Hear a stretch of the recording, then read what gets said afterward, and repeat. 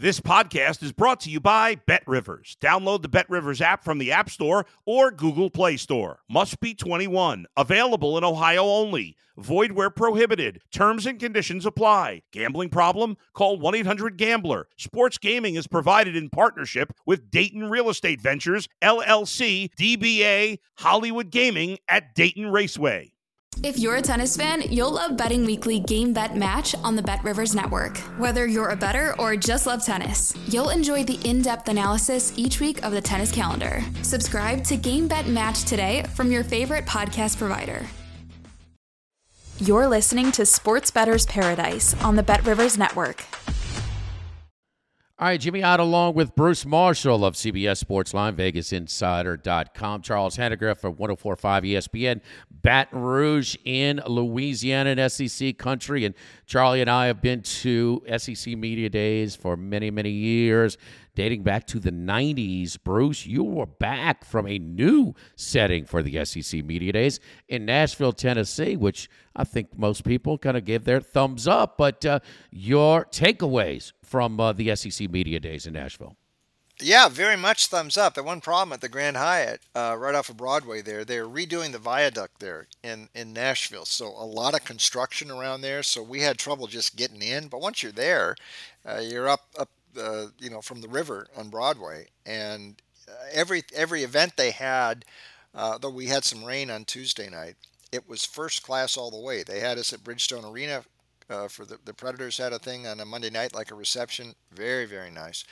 And the facility was really nice at the Grand Hyatt. So I'm totally up on Nashville. I hope they come back there. Next year, though, SEC is going to Dallas. So they're not wasting any time with their invasion and takeover of the Lone Star State. They will be in Dallas next year for SEC Media Days. Better than Atlanta. Something about Hoover is really nice, though. I always like the Hoover locale there, but Nashville, thumbs up for me, and a great city and a perfect spot for one of these sorts of things, except next time, have it at a hotel where they're not tearing up the street outside. That would help. All right, so Georgia backs up their first national championship since 1980 with another one. Escaped a game that they could have been had, again, the semifinal against Ohio State, and then absolutely obliterate an undermanned TCU team. And that's, Charlie, the story. One of my storylines is that Georgia has taken over as the best roster in the league. They've taken over from Alabama. LSU had a stretch there for a while as well, certainly in 19 and also in the Saban Miles era. But still, Georgia looks like the number one roster, and they're producing pros at an alarming rate right now as well. You know, and one of the things that caught my attention when we did the all-conference teams, Florida, out of the first, second, and third team, offense and defense, we're talking about the top 66 players in the league, Florida had 3. And that is just so far and away below what you expect the talent level at Florida to be. Tennessee is upgraded, but they are not what I think some of those Florida and Georgia teams have been from a talent standpoint. So before you even get to the schedule or the coach, the talent level between Georgia and the rest of the SEC East is just such a massive gulf that you can't help but pick them to be the overwhelming favorite. Yeah, there's no doubt. That's the one that catches me, Bruce. I'm not sure how long we've been doing college win totals, but still, they're still relatively new. We haven't seen one this low for Florida. We're talking 5.5, okay? I mean, we're talking about some SEC historians and kind of trying to put our brains together, and we think that this is the weakest roster. This is believed to be the weakest roster in Gainesville since the early to mid-'70s, okay? Certainly before Spurrier got in there. But, and I mean, that's amazing when, and this is the state of the high school football in Florida produces more NFL talent than any other state, even more populated states like Texas and California. And so that to be the only SEC program in that state, there's absolutely no excuses for this. But they're playing catch up on some of the facilities as well, because Spurrier, he didn't need all that, to win at the highest level. But Florida, and we look at Tennessee. Okay, Tennessee had a great year last year, 11 wins. But that's the first time they went double-digit wins since 2007, and they needed a bowl victory to get that 10th win back then. So are they regular? are they going to be winning 9 and 10 games every year in Knoxville right now? But the separation, Charlie's right, has never been bigger, especially in the East, which has been the lower division of these two divisions for the last 15, 20 years. Yeah, I agree, Jimmy, and Charlie's right, too. I mean, we haven't seen Florida dip down like this for a while. I'd say probably that first year Charlie Pell was there. They were 0-10-1, I think, but they bounced back real quick. They were a bowl team the next year. So it can happen quickly there, but nowadays, I mean, the competition in the SEC, it's tougher, though in the East it is Florida and everybody else, Georgia and everybody else. And I think we mentioned this on the radio with Charlie last week.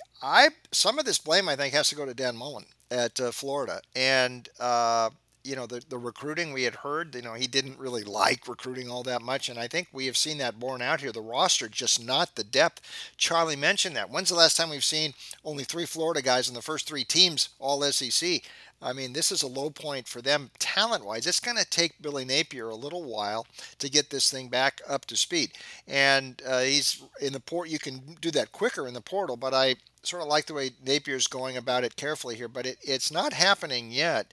And I think that's the big difference in the SEC overall is over the last generation, Florida has usually been a solid contender. That's not necessarily the case now. Maybe Tennessee is the one that's going to challenge Georgia, but I think you're right.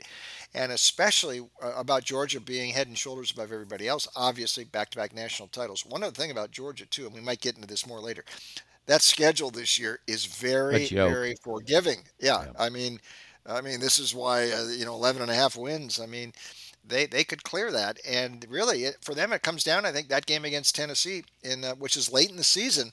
That looks like the only one where they might be challenged this year. And the last 2 years, Tennessee hasn't been much of a challenge to them. So Georgia, clear favorite again.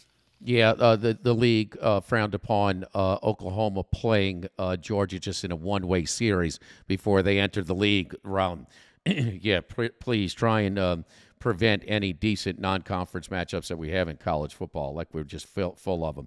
But Charlie, also Alabama, all right, some kinks in the armor, but are there? I mean, so Saban gets upset. He gets his boosters rolling, tries to fire them up, needs more NIL money. What's that do? After A&M got the number 1 class, he gets the number 1 class in recruiting. But then again, that roster was not a typical Alabama roster. Imagine Bryce Young. I mean, Bryce Young didn't have guys like Ruggs, Smith, and Waddle and Najee Harris as weapons. I mean, and where would they be if they didn't get Gibbs from Georgia Tech as far as the explosive elements of last year's roster? So the recruiting class is coming, but how much are they going to be able to help this year? So Alabama, mixed emotions we're getting out of Tuscaloosa right now, but some that's showing that they're human as a program, Charlie. Human means that they'll win 10 games falling out of bed and, have 2 or maybe 3 that are competitive. Jimmy, I think this largely stems from their uncertainty at quarterback. After they go through spring practice, Saban looked around and said, no, we've got to add another quarterback because we don't necessarily feel comfortable at the position. And so whether it be Milroe or Simpson not being ready, but they took a shot at a couple of the higher profile guys in the transfer portal and came up short. Sam Hartman went to Notre Dame. They took a swing at Garrett Nussmeier at LSU, and he decided to stay put, albeit in a backup role. I think if they can figure out the quarterback thing, and it may not be in week 1. Jalen Hurts, his first year as a starter, he did not start the opener.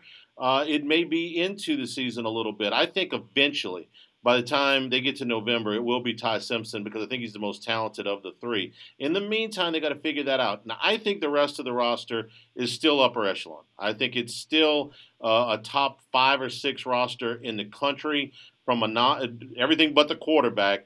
I think that they're good. They may not be the best of the best, the way they were when they had all those first-round wide receivers, but I still think it's a top 5, top 6 roster in the country. I mean, Alabama just showed you that Saban, he's got more to offer as far as NIL budget and things like that. Notre Dame gets Sam Hartman, Kentucky gets Devin Leary, and they get Tyler Buckner out of Notre Dame. what that was just a slip. Somebody's getting their ass chewed by Saban. He's not taking the blame for it. So we know that. So I mean, whoever was in charge of the transfer quarterback evaluations, he's getting his butt chewed. Bruce, another one.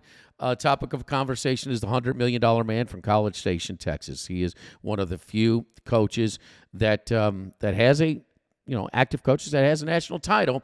But Jimbo Fisher and everything that they afforded, we talk about resources and budget. It's nobody has given their coach more than what Texas A&M has given Jimbo Fisher. The NIL-oriented signing class, well, they have another year under their belt. There's some misses in there. There's some transfers in there. But there's some guys with another year of eligibility. It reminds me just a little bit of how Ed Ogeron recruited at Ole Miss, but they were thrown in there way too early. That's a tough league to do so. But A&M in their total, Bruce, is at 7.5. And so, boy, I know the Aggie faithful are looking for more than 7.5 wins, but they do return 20 starters, 5 and 7 year ago. Quarterback Connor Wegman, limited action, but 8 TDs, no interceptions. He looks the part as well. They've been looking for a quarterback for quite some time. You're looking at this 7.5. It's caught your attention at Bet Rivers. Yeah, and I don't like it. I think it's an under. And, Jimbo is a typical performance in Nashville last week. No coach says more words, yet says so little as Jimbo. He's like an auctioneer there, the way he's going. He's mile a minute, but he's really not saying anything. I think we have to go back here and look at Jimbo here and wonder if he's really going to get the Aggies to the promised land. I have always said from the start that this really reminded me a lot. A&M's done this before. Jackie Sherrill back in the early 80s. And I maintain that sort of started the big money era in college football. They stole him from Pitt, coming up there with all the trumpets and horns. And he got him to a certain level there, but not over the hump like they thought. And then that thing ended. And at this point, I'm not sure Jimbo's done as much as Jackie Sherrill did. His first couple teams, especially, and those are mostly inherited guys. Kellen Mond at quarterback. The team in the COVID year got into the Orange Bowl and beat North Carolina, but they've slipped some since then. And I maintain with Jimbo, too, back to Florida State. I know he's got that national title, the Jameis Winston year, but by the end there, that wasn't going well. This downturn for Florida State started when Jimbo was there. His last year was not good. I mean, they were headed to maybe not making a bowl game, and then he left for Texas A&M before the season was over. It's not, it's taken Mike Norvell a couple of years to put that back together. I got some questions about Jimbo. The big question here, and the question a lot of us had in Nashville last week, this defense is good. DJ Durkin, top-notch coordinator, brought him in from Ole Miss. The defense is going to be fine, all those guys they've got back there. But the returning starters, I'm not sure what it means on offense as much. Weigman still needs to convince a little bit more at quarterback. It just wasn't working there last year. And bringing in Bobby Petrino as the supposed play caller, this is fraught with, this looks like a combustible situation to me. I mean, Jimbo looks like a nervous enough sort of guy.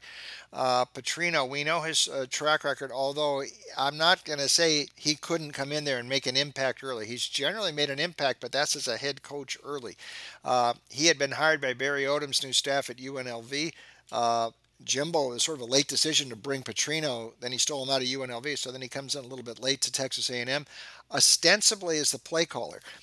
Let's see if Jimbo can take his hand off the wheel, because in the past, I mean, that's been right up his alley. That's what he wants to do. Is he really going to surrender the play calling to Petrino? That's supposedly the plan, though.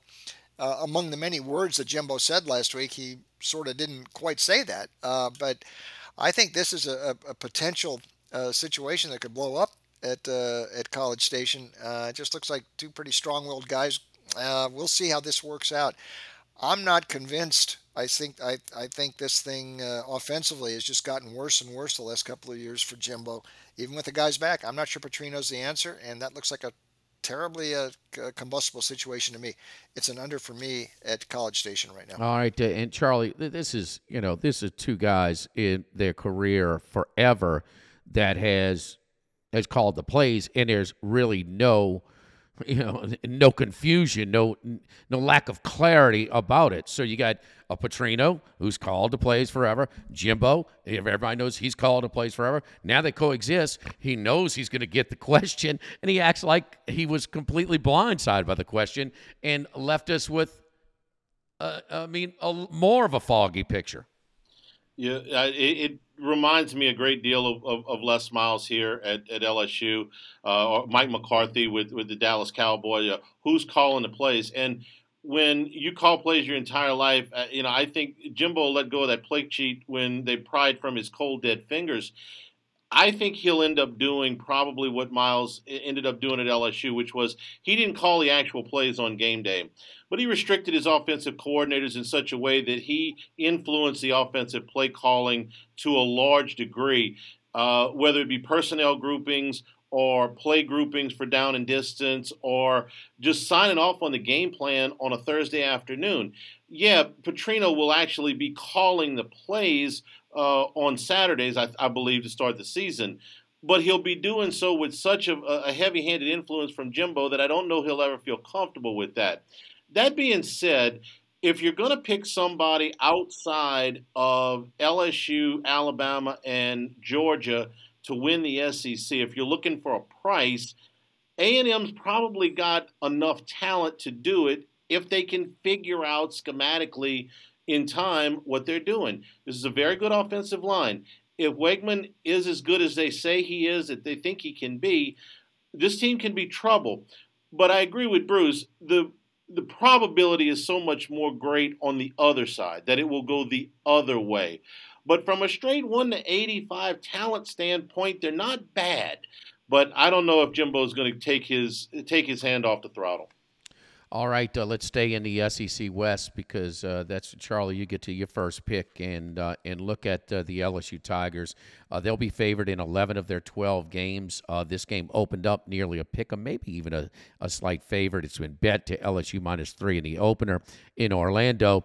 A return trip on the neutral site games, neutral site in Louisiana, neutral site in Florida. They split the tickets 50-50, and that's what showed up in the Superdome last year. Expect the same 50-50 on the crowd in Orlando, much smaller venue there. Year 2 for Brian Kelly, and my biggest thing is this is not the same level roster of the Miles era, certainly the 2019 Orgeron team.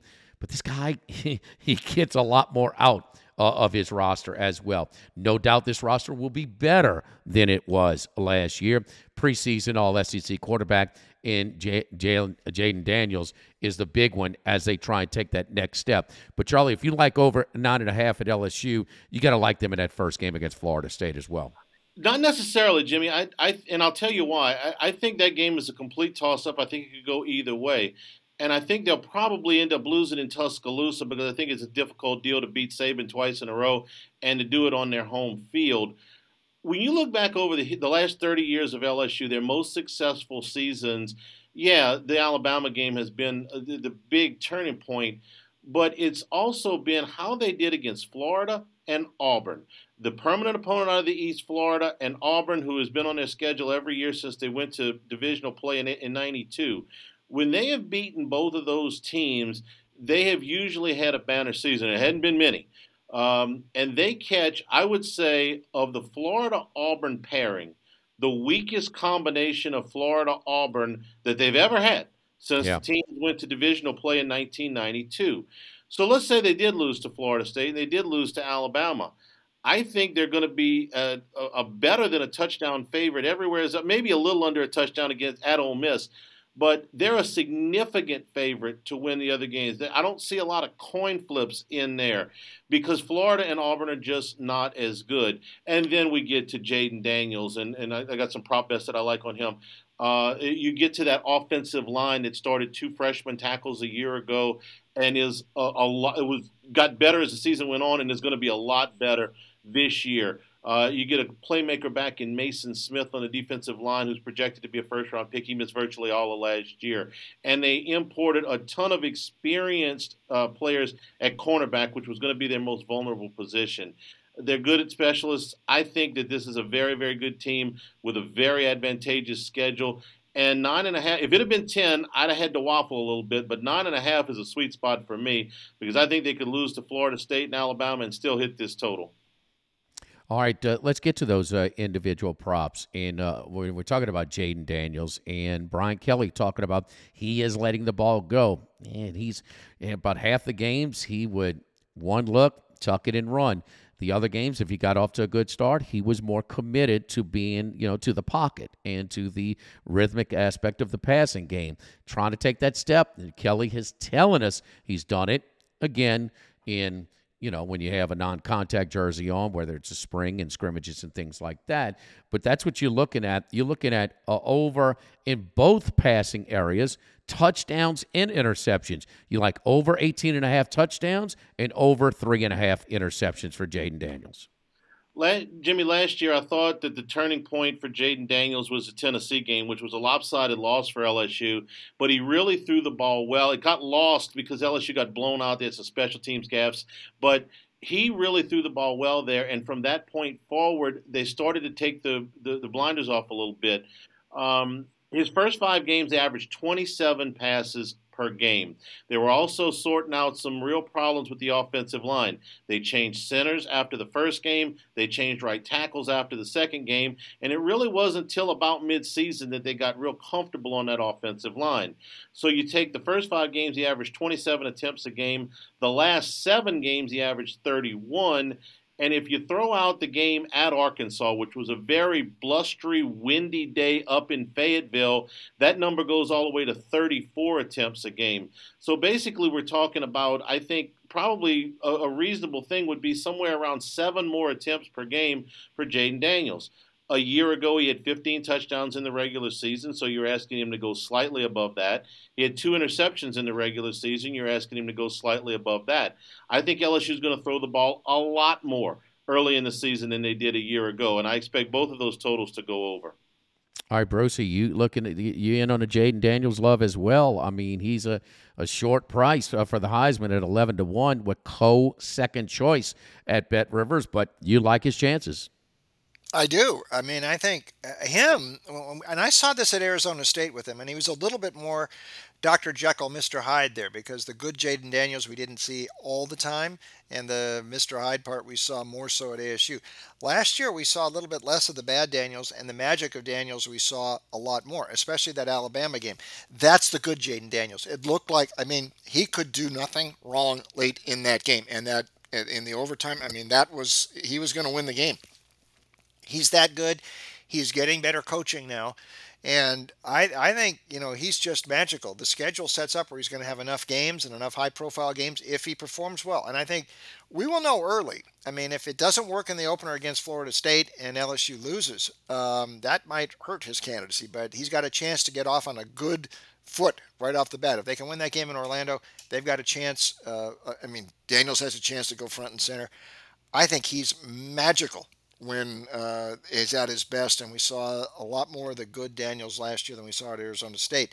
More coaching, I think he's got a chance. I think that's not a bad price on the Heisman for him. Yeah, putting a cap on the LSU conversation is real simple. LSU's going to be favored in 11 of 12. Brian Kelly, look at his track record when he is the favorite.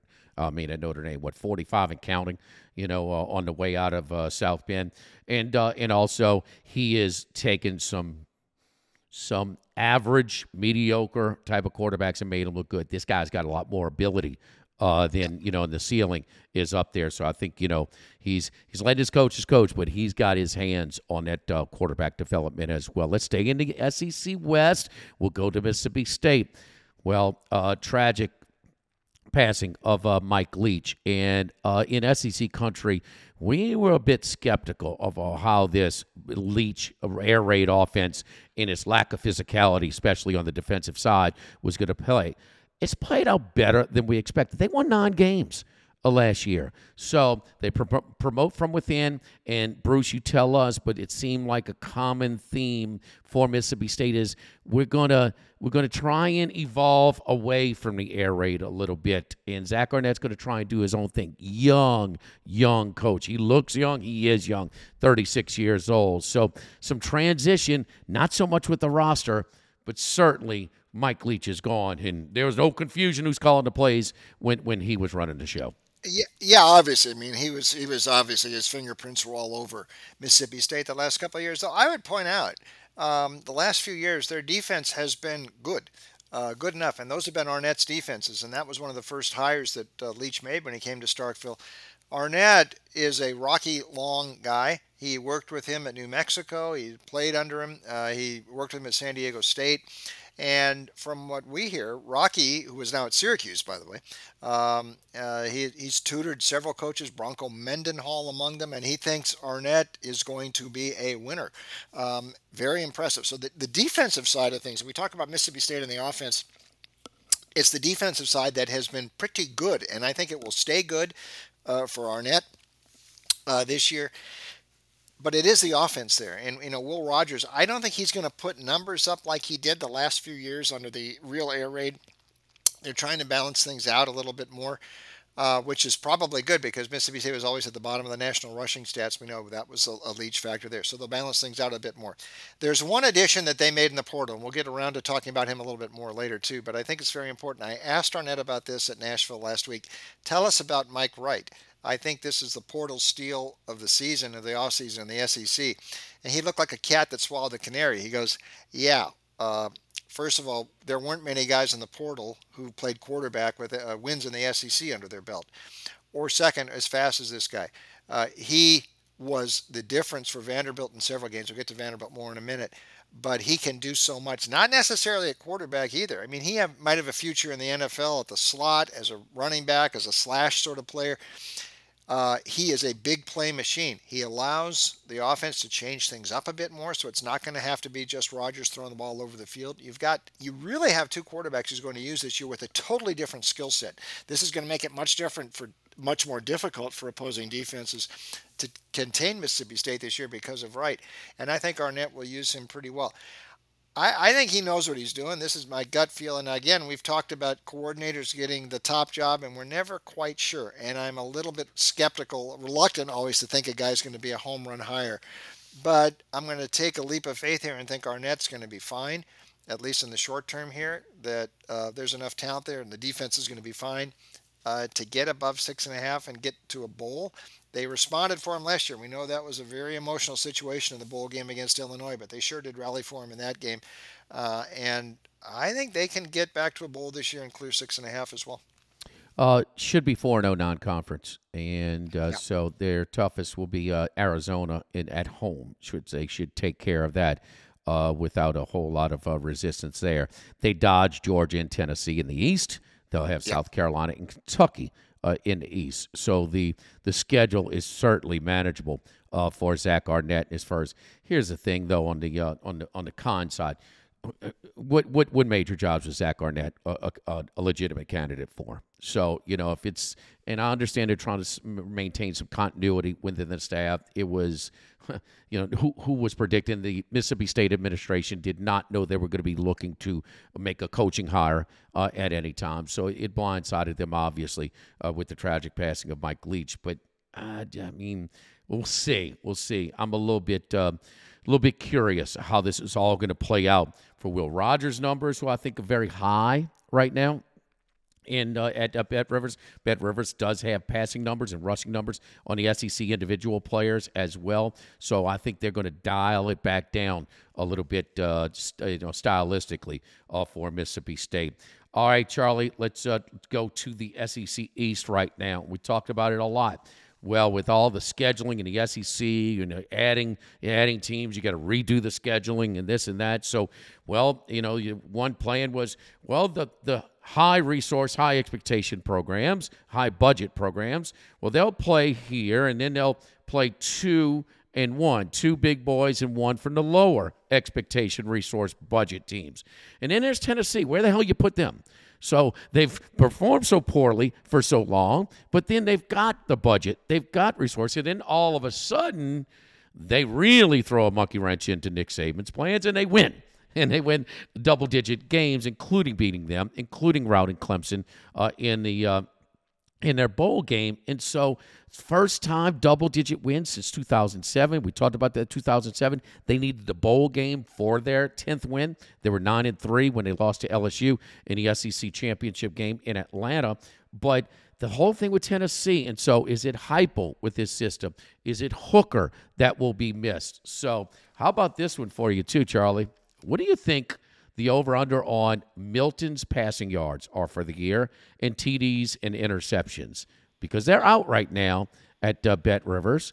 And so without looking, I would say Milton probably somewhere around 3,800 yards. 3,100. 3,100. You think he's going to throw for? You think he's going to throw for that much, huh? No, I don't. You were asking me about the total. I was saying that because of the pace offensively of what they do, that there's going to be some inflated numbers there. I know that a lot is expected of Joe Milton. I loved Hendon Hooker last year. I thought he was a tremendously polished quarterback because of the fact that he was able to do something that's rare in the college game, which was get a high yards per attempt with a low interception percentage. And I don't feel that way. And he was a very accurate quarterback as well. I don't feel that way about Milton. Milton is more physically gifted. He's got as much arm as anybody, maybe since Jamarcus Russell in the conference. But he's not accurate. The bowl game aside, the two games he played at the end of the season, the rest of the South Carolina game, the Vanderbilt game, and all of the games that he played in 2021, he's about a 50% passer. If he proves me wrong, I'll tip my cap to the young man, but he strikes me as a guy who's got a lot of zip on the fastball but struggles with his control. I think that completion percentage, even if it increases dramatically, is still going to be somewhere in the mid to high 50s, and so I don't think that the numbers will match what Hendon Hooker did a year ago. He is no Hooker, but he is going to be better under Josh Heupel's system. In limited play, he's got 12 TDs and no interceptions under Heupel. So he is – we saw him at Michigan. I know he can mature as well, stay at Tennessee. But it's much more of a quarterback-friendly system. But no, I agree with you. You said he only throws one pitch to me, and that's his fastball. He struggles with accuracy and touch, and no doubt about it, which Hooker got. Hooker threw 27 more interceptions 27 more picks with only 2 interceptions. That's along with his before he got hurt. No, he's phenomenal, and he made throws in tight windows as well. Be interesting to watch this whole Milton. Just be interesting to watch Tennessee. But Charlie, you looking at that win total for Tennessee, and it's at 9, and it's caught your attention. I think they lose at Alabama. I don't think you beat Saban 2 years in a row, and I don't think you go to Tuscaloosa to do it. I don't think LSU wins there either, and I don't think they beat Georgia. So that leaves me with one more game to lose for a push. A&M, South Carolina, at Kentucky. Even at Mizzou, who gave Georgia fits in Columbia a year ago, all of those games are potentially somewhere where they could slip up. I don't think that they'll necessarily be underdogs, but they won't be overwhelming favorites either in those games. Remember last year, even with Hendon Hooker, they won very close games against Pitt and Florida, who were good, but by no means world beaters. In the case of Florida, was kind of bad. Right. So with that, I think that gives me enough leeway. I'm penciling in 2 losses for sure. I got 5 other shots, I think, to give them 1 or 2 more losses. And with Milton, I don't think he's as good as Hendon Hooker. I'm not ready to claim that Tennessee is back yet. This reminds me of what was the year Texas won the Sugar Bowl, and Texas is back. Texas is back. Right. Texas was back that year, and I think Tennessee comes back to the pack just a little bit this year. I think I got a push for sure, and I think I'm playing with house money for under 9 wins. Yeah, 4 banana peels there at the Swamp, at Commonwealth Stadium in Lexington, Kentucky, and at Missouri.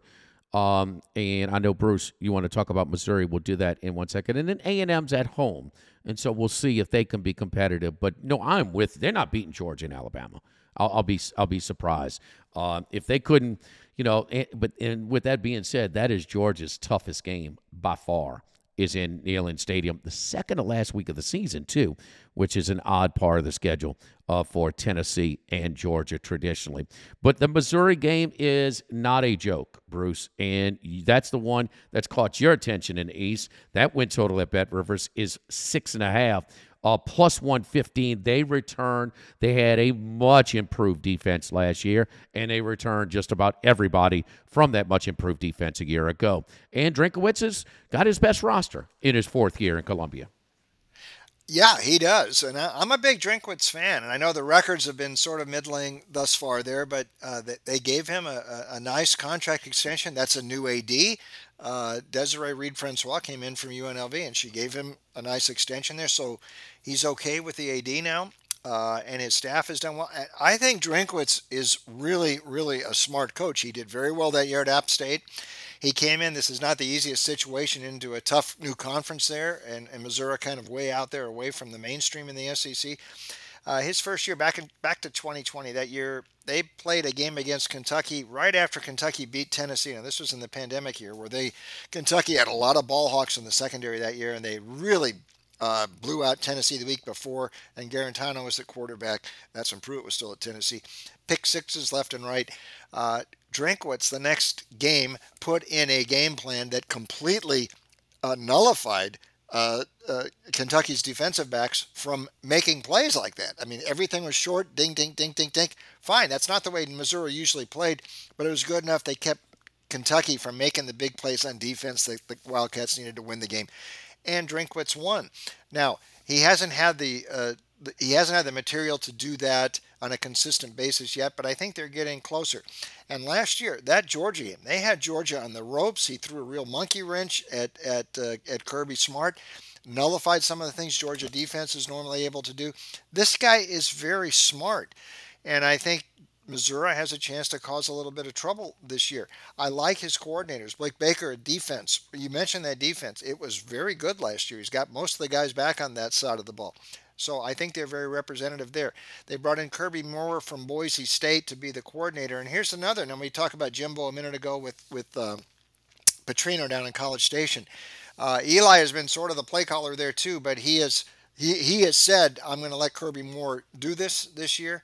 I'm going to step back a little bit more and be the CEO. I'll be involved in the game planning. So I would think Eli would be a little bit easier guy to work for and make this work than it would be with Jimbo. Also, Brady Cook, his quarterback, last year, he was playing with a sore shoulder much of the year, and that impacted him somewhat. They say he's feeling much better now. The shoulder is better. They brought in a transfer from Miami too, but they think Cook is going to be the guy to lead them up, and Schrader's a pretty tough running back. I think they've got enough to get over 6 wins this year. I like Drinkwitz a lot. We haven't seen that sort of a breakthrough yet at Mizzou, but 7 or 8 is definitely possible. By the way, they do play a game in St. Louis against Memphis, and he said this is something they want to do, and they want, since the Rams left St. Louis, they want to really put their footprint there. They do some recruiting out of there, so that's kind of a big thing, and a lot of people, Mizzou fans in the St. Louis area, are happy at least for one game. They don't have to drive to Columbia, so I think that's a net positive for the program to play one game there, and they're kind of jazzed about that. This is an over for me. I like Drinkwitz a lot. 6.5 is one they can clear. Or over 6.5 is plus money, plus 115 right now at Bet Rivers. And I think the key game in that initial start is September 16th. At home, they get Kansas State. So at home against Kansas State, they'll be probably less than a field goal favorite or underdog. I think maybe favorite. That's just kind of my thoughts, but that might be the one hurdle to host LSU in October at 5-0. So well, it will, and that's the game. They got blown out in Manhattan last year. They lost that game big, so it'll be sort of a revenge game. So I think you're right. That is a big game for them. They get them at home this year, though, and that harkens back to old Big 8 days when those teams used to play. There you go, old Big 8 days. One more, Charlie. Let's go back to the West, but let's go back to a familiar face. Yes, unceremonious, departure from the SEC, and who can remember some of the quotes from Hugh Freeze when they dropped the lawsuit on him at media days and everything? You know, an old saying, huh? You wanna coach the lie? Put a microphone in front of his face. But Hugh Freeze can coach, and with all of the mess that he had, for them to bring him back in the league, tells you that he could coach. So Hugh Freeze is back in this time on the Plains. So Tommy Tuberville will go from Ole Miss to Auburn directly, but this time it'll be a little detour stop where he did win at Liberty, and now he's back in the league. Charlie, total is at 6.5. And I hate this because it's so heavily juiced, but I got to go over on for two reasons on Auburn. Hugh Freeze is one of them. Hugh Freeze had 4 head coaching jobs prior to this one: Lambeth, Arkansas State, Ole Miss, and Liberty. At Lambeth, they went from 3-8 the year before he got there to 8-4 the year after. At Arkansas State, they went from 4-8 to 10-3.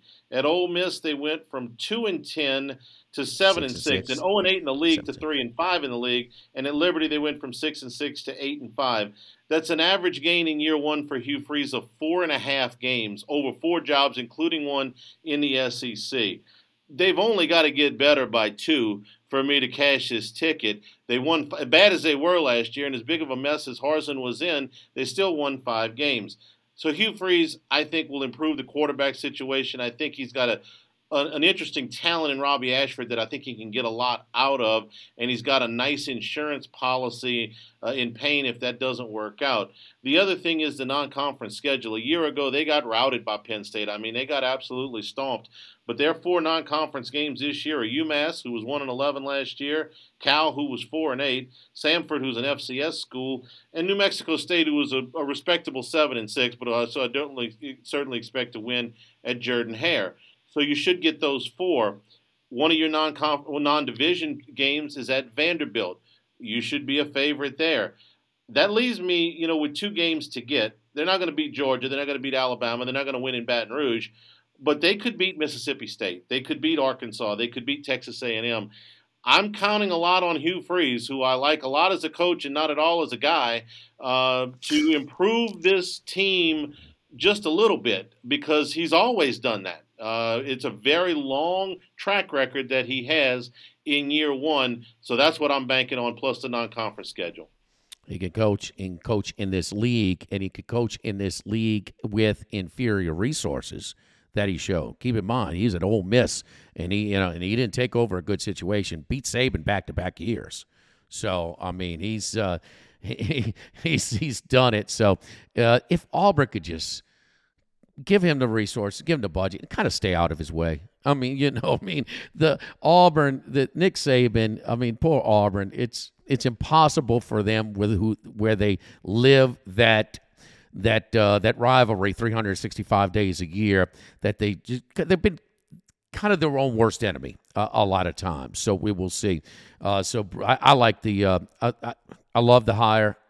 Again, hey man, just keep them away from a sound bite, Bruce. I know you had to endure that in Nashville. What was your favorite quote from Hugh Freeze in Nashville, Bruce? Well, I'll tell you my favorite. He's so sanctimonious. I mean, it ran in. It sounded like that Ole Miss the last time he was there, about a month before he got the pink slip 6-7 years ago. But there's 2 quotes from SEC Media Days, neither of them for Freeze. One, someone asked Nick Saban in the electronic media room, which is a little bit smaller, what sort of music do you like to listen to before the game? Can you imagine somebody asking him that question? Saban said his answer was, I don't listen to music. Doesn't surprise me. Best one was Sam Pittman, a reporter, Clark Brooks, said, Clark Brooks from the station in Arkansas, question, and you have to say your name and affiliation. And then Pittman goes, did you say Garth Brooks? And he said, no, Clark Brooks. He said, oh, I thought you said Garth. He said, I was going to come down and get your autograph. So those are the 2 quotes that stuffed me. Freeze just sounded like he did a few years ago at Ole Miss, all the same stuff. Painful stuff. Bruce, one more out of Nashville. Vandy, the team that is, the old Sesame Street. This one does not belong, but they still are there, an equal distribution of revenue in the SEC, and why not? But they doubled the win total last year in Clark Lee's second year. There was 2.5. They won 5, including late in the season wins against Kentucky and Florida. So how about that? So here they are. They've bumped it up this year to 3.5. Not so fast for you Vandy Commodores this year, huh, Bruce? Yeah, I'm not quite buying yet. And by the way, they are doing some things at Vandy. They're refurbishing the stadium. I think they should knock it down, sell that property, and play where the Titans play. That's my gut feel. But they have raised a lot of money there, and I've seen the plans, and it looks pretty interesting what they're going to try to do there in Nashville. So they're trying to make some things happen. And that was an advance last year for Vandy for sure. However, I mentioned Mike Wright a moment ago, now at Mississippi State. He was the reason they won 4 of those games last year, 4 of their 5 wins. The other win they had with A.J. Swan at quarterback was at Northern Illinois. And that was after Northern Illinois bolted to a nice early lead and their quarterback Lombardi got hurt, and then the wheels came off for the Huskies. Wright was such a dynamic playmaker. I mean, Hawaii couldn't stop him in the opener. They may not have beaten Elon without Wright. They definitely would not have beaten Kentucky or Florida without Wright making plays. And it was mostly improvising, broken plays, things like that. He was such a threat. I know they like Swan, pro-style quarterback, but no. I mean, we've seen these sorts of guys at Vanderbilt. And there's only, he's not Jay Cutler, I don't think. And I think they're going to miss Mike Wright a lot more, and I thought they should have done a lot to keep him there, get the nil up to speed at Vandy, and make sure this guy stayed, but they let him go to Mississippi State. Clark Lee, yes, I know the credentials seem to be there. He's a Vanderbilt guy. He went there. He knows the culture there and all that. He's none of these coordinators. He had been at Notre Dame, did a good job there coordinating the defense. The defenses have not been that great at Vandy thus far. Not that that's a sin, nor is it a sin to lose games last year to Alabama, Georgia, and Tennessee. But to get beat by a combined 166-3 in those games and I watched those games, he wasn't doing anything different. He wasn't doing what Drinkwitz did to nullify some of Georgia's things that they do on defense. He wasn't doing what Shane Beamer did. He had Tennessee all confused that game at Williams-Brice. He just went into it, walked straight in the buzzsaw, and his team got destroyed. I don't know that he's much of a game coach. Not yet, at least. And I'm not sure they're going to not miss Mike Wright an awful lot. One other thing about this win total. There's a lot of people I've talked to who thinks it's going to be an over. They expect Vandy to be 4-0 coming into league play, and they would have that over cleared by that point. I am not so sure. Hawaii, they'll probably beat Hawaii. They beat them by 63-10 last year, but Hawaii became a better team last year. That may not be as easy as they thought. Elon was a tough game, or the second game like Elon last year, a lower FCS that you can probably win. At Wake Forest and at UNLV, I think they lose both those games. They lost by 24 to UNLV when Derek Mason versus UNLV when Mason was the coach a few years ago.